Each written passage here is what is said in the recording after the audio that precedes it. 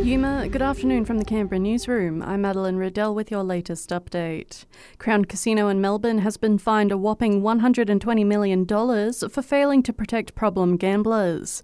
It was found to have breached its code of conduct for the responsible service of gambling over many years, allowing customers to often gamble for long periods without a break, sometimes for more than 24 hours.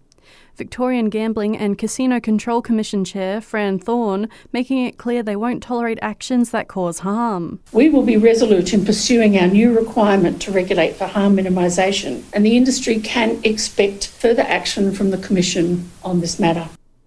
There's been a major update in the Medibank hack, with the health insurance firm believing 9.7 million current and former customers have been impacted.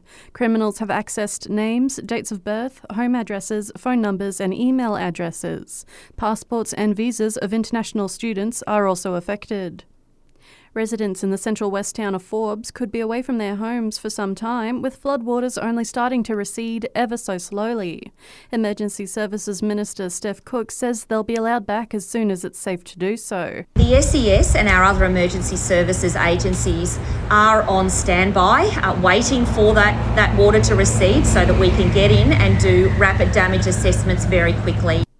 Telstra Tower will be lit up in bright colours, joining a number of landmarks around the country in launching National Cervical Cancer Awareness Week. The theme for this year's Australian Cervical Cancer Foundation event is Help Make History. It is dedicated to raising awareness and improving understanding about the illness. The ACCF says Australia is on track to be the first country in the world to eliminate cervical cancer. An ACT politician is trialling an Australian First program which will see voter feedback delivered straight to the government.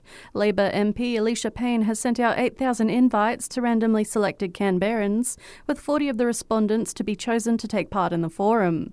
She says she'll take the feedback direct to the Labor Party caucus and the PM. I'm doing this because this is on top of the normal, listening and outreach I do with constituents to try and reach people who I may not normally hear from, and also to give people the chance to really have a deliberation and a deep engagement on an issue. Tony Abbott's pushing for a return of compulsory national service. He's told an Institute of Public Affairs podcast 18-year-olds should have to volunteer for a significant period of time to improve social cohesion.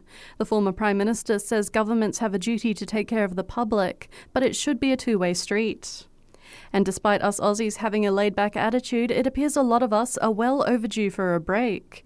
New stats from Seek show nearly half have more than 20 days of annual leave owing, equating to roughly $65 billion in unused leave.